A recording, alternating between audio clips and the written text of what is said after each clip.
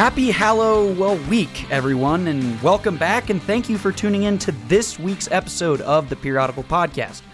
I'm your host, Kevin, and as always, I've got the amazingly talented, high-spirited Tavis Killian here. Oh, you shouldn't have. And we're going to try something a little bit new today. Instead of our typical analytical-based approach, we're going to go for more of an opinion piece this week, as we'll be discussing the effects of a second wave of the coronavirus on global oil demand.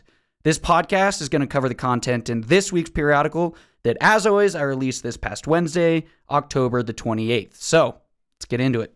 There's no doubt that Europe is seeing a second wave of coronavirus infections, and there is no question whether or not the rest of the world will eventually follow.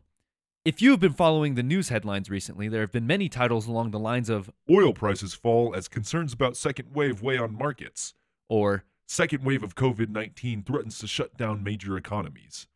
if a second wave of shutdowns were to strike the global market, what would that do to future demand? The surge in coronavirus cases in many major developed oil-consuming economies has rekindled fears that oil demand recovery is again off track, and market balancing is still further away. Luckily, those fears are misplaced, as a second wave of shutdowns may not take as large of a dent out of global demand as individuals have begun to resume their day-to-day lives. Now, the past 6 months have been, pretty stressful. There is stress from worrying about whether you're going to catch a potentially deadly virus, seeing loved ones catch it, trying to work from home, and sending the kids back to school. Now, the stress of a second wave is upon the world. While no one wants a repeat of the COVID-driven economic shutdown with the economy reopening and no vaccine yet available, the possibility can't be ignored. Economies worldwide can ill afford another shutdown, as many have mirrored the effects seen on Canada's GDP that dropped a whole whopping 38.7% year over year in the second quarter of 2020, but it has since rebounded strongly. The Canadian economy grew by 4.8% in May, 6.5% in June, and an additional 3% in July. Yet a continued recovery assumes that any future wave of the pandemic requires a lighter containment touch than was necessary to flatten the first wave. While the increase in cases may partly be explained by improved testing, the virus is spreading more among younger people who tend to have less severe symptoms, while seniors and others at risk are taking greater precautions. For these reasons, we remain confident that a second generalized economic lockdown is unlikely, stated National Bank Financial Incorporated, who has been assessing COVID cases in North America and Europe. What they and many economies and political leaders alike have suggested is a strategy to address a second wave of COVID-19 control that focuses on limiting victims without crimping the economy. Even without a second shutdown, economies aren't expected to return to pre-pandemic levels of output this year. The GDP gap between Q4 of 2020 and Q4 of 2019 could be 4 to 6% for Canada, as well as the US and UK, according to RBC Economics. Therefore, new containment strategies are focusing on boosting the economy. But what will it mean for global oil demand? In order to understand this, it is important to look into travel restrictions and lockdown orders. Now, real quick, we're not trying to downplay the severity of this virus. We just want to point out some trends that we've noticed and trends that we here at Rare Petro have been experiencing. So, Tavis, let's just give an example here. Have you noticed, more and more younger folks, or maybe people that aren't as at risk, and then maybe even fewer senior citizens at, say, the grocery store, out at a park, walking around in the neighborhood? Oh yeah, definitely. I go into King Soopers and you don't recognize it immediately, but if you look back, you think, I am definitely seeing far fewer senior citizens or people in that age range that are threatened out in those places. Well, I think even now they still have those special hours in the first hour of the day that you're not even allowed in the grocery store if you're below, I think, 65. I had no idea about that. Yeah, so, and it's just another one of those measures that the world has come up with to try and limit the spread of the virus and help protect people that need that protection. Yeah, but then on the other side of the coin, or the other side of the age spectrum, I suppose, the younger people, yeah, I definitely see them out and about. I see a lot of my peers, myself included, trying to do the things that we were doing before the pandemic. Maybe I'm not going to house parties, but there's definitely kids still out and about, and a lot of younger people are working lots of retail or service jobs. So whether or not they want to be out and about, they're out there too. So, and that's kind of that basis of where this argument is coming from. People are trying to resume their day-to-day lives. But first, let's talk about travel restrictions. So, following the coronavirus pandemic and heightened by a surge of a second wave, countries worldwide continue to restrict entry, and most travel still remains discouraged. Acting Department of Homeland Security Secretary Chad Wolf wrote on Twitter this past week, to continue to limit the spread of COVID, the US, Mexico, and Canada will extend the restrictions on non-essential travel through November 21st. We are working closely with Mexico and Canada to identify safe criteria to ease the restrictions in the future and support border communities. The move is a continuation of measures that were originally implemented way back on March 21st, and they've been extended every month since. The agreement suspended all non-essential travel between the countries, including both tourism and recreational trips, but essential commerce and trade remain unaffected under the deal. Although less restrictive than entry into North America, the European Union member states generally allow entry for citizens or residents of other EU countries and the Schengen area. Anyone without residency or citizenship in these areas wishing to enter from a third country must have valid justification. While most of the world continues to partially restrict travel from other countries, some South American, African, and Asian countries have total travel bans.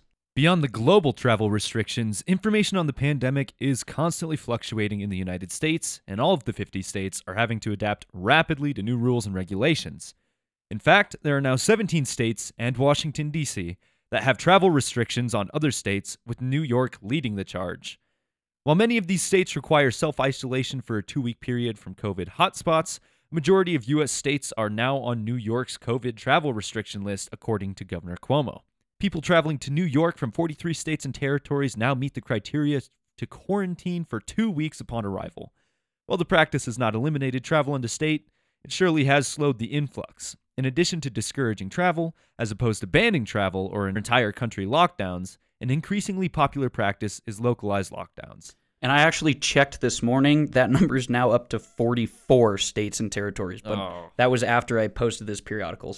That's brutal. I actually have a friend. She graduated in my class, Claire. I forget what she majored in, but she was very smart. She's actually just arrived in New York yesterday because her company said, hey, we need you to do work up there.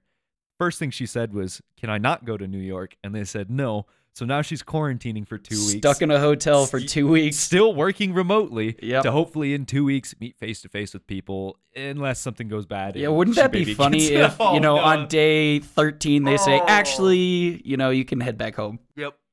I feel bad for her, but it's difficult. It's weird. I guess hotels are probably making bank in that area. I would assume so. I mean, where else are people going to go to quarantine for 14 days weeks, right? If they don't live there? I don't know. Go camp in Central Park in the middle of winter? Hell no. All right, let's talk about these localized lockdowns. So around the world, policymakers have implemented localized lockdowns in small geographic areas to prevent the spread of the disease.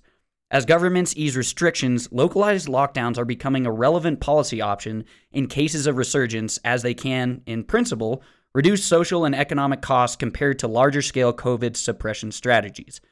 Instead of having entire states or even countries on lockdown, local governments are only restricting certain, quote, hotspots.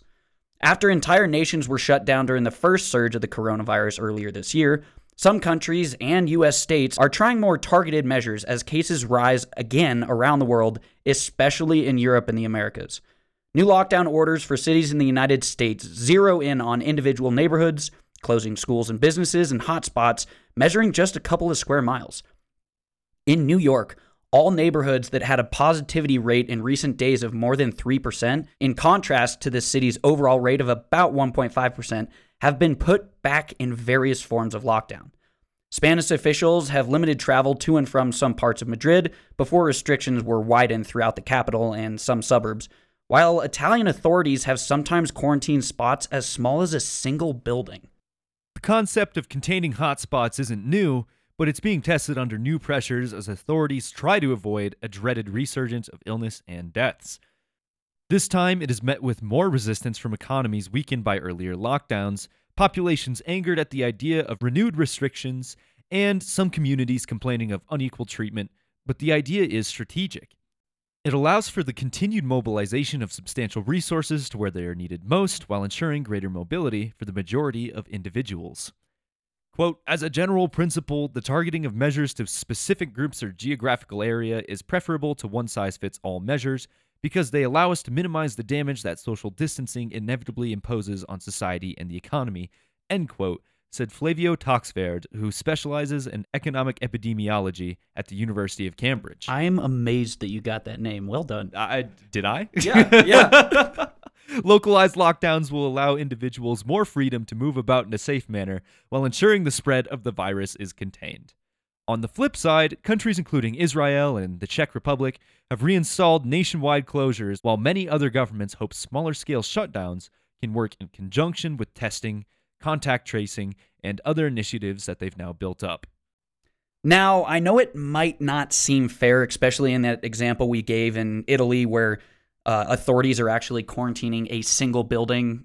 Granted, this isn't just going to be, a single residential home. This is going to be a massive apartment building with lots of families living there. But still, in situations like that, it might not seem fair, but I am a huge supporter of these policies, mainly because it still allows individuals to attempt to go back to, their normal day-to-day lives, while at the same time just trying to control the spread in a more targeted manner. Right? I mean, New York City is not the same as rural Argentina. There's areas all over the globe that have different factors, and if we can target the areas that are of greatest risk and try and let other people do their thing if they're clean and healthy, I say go for it. Yeah, I mean, even, look at New York, for example. Granted, limiting entry from 43 different states, I do think is a little bit extreme. I think it should be more of, hey, if you're traveling from, say Denver, Colorado. Yeah, Denver's had this huge surge in cases. They're probably upwards of, I think, 8-ish%. Okay, maybe you should be forced to quarantine for 2 weeks while entering. But say you live way up north, where your nearest neighbor is 10 miles away and you haven't had contact with other individuals. I don't necessarily think you should be looped into, the entirety of Colorado, but maybe that's where these individuals are getting upset.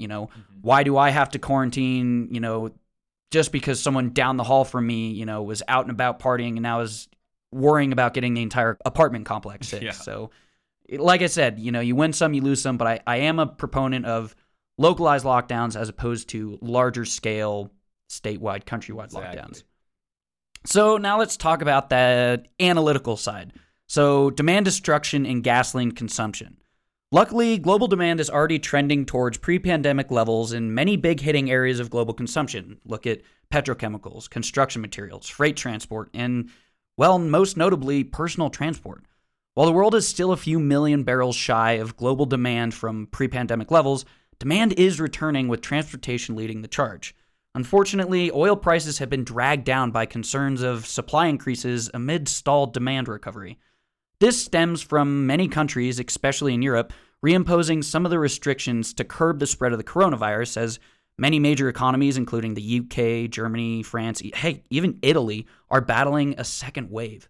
Events that should have pushed oil prices higher, like domestic crude oil stockpile draws that we've been seeing recently, even the hurricane outages in the U.S. Gulf of Mexico, they're recently overshadowed by demand fears of the coming second wave.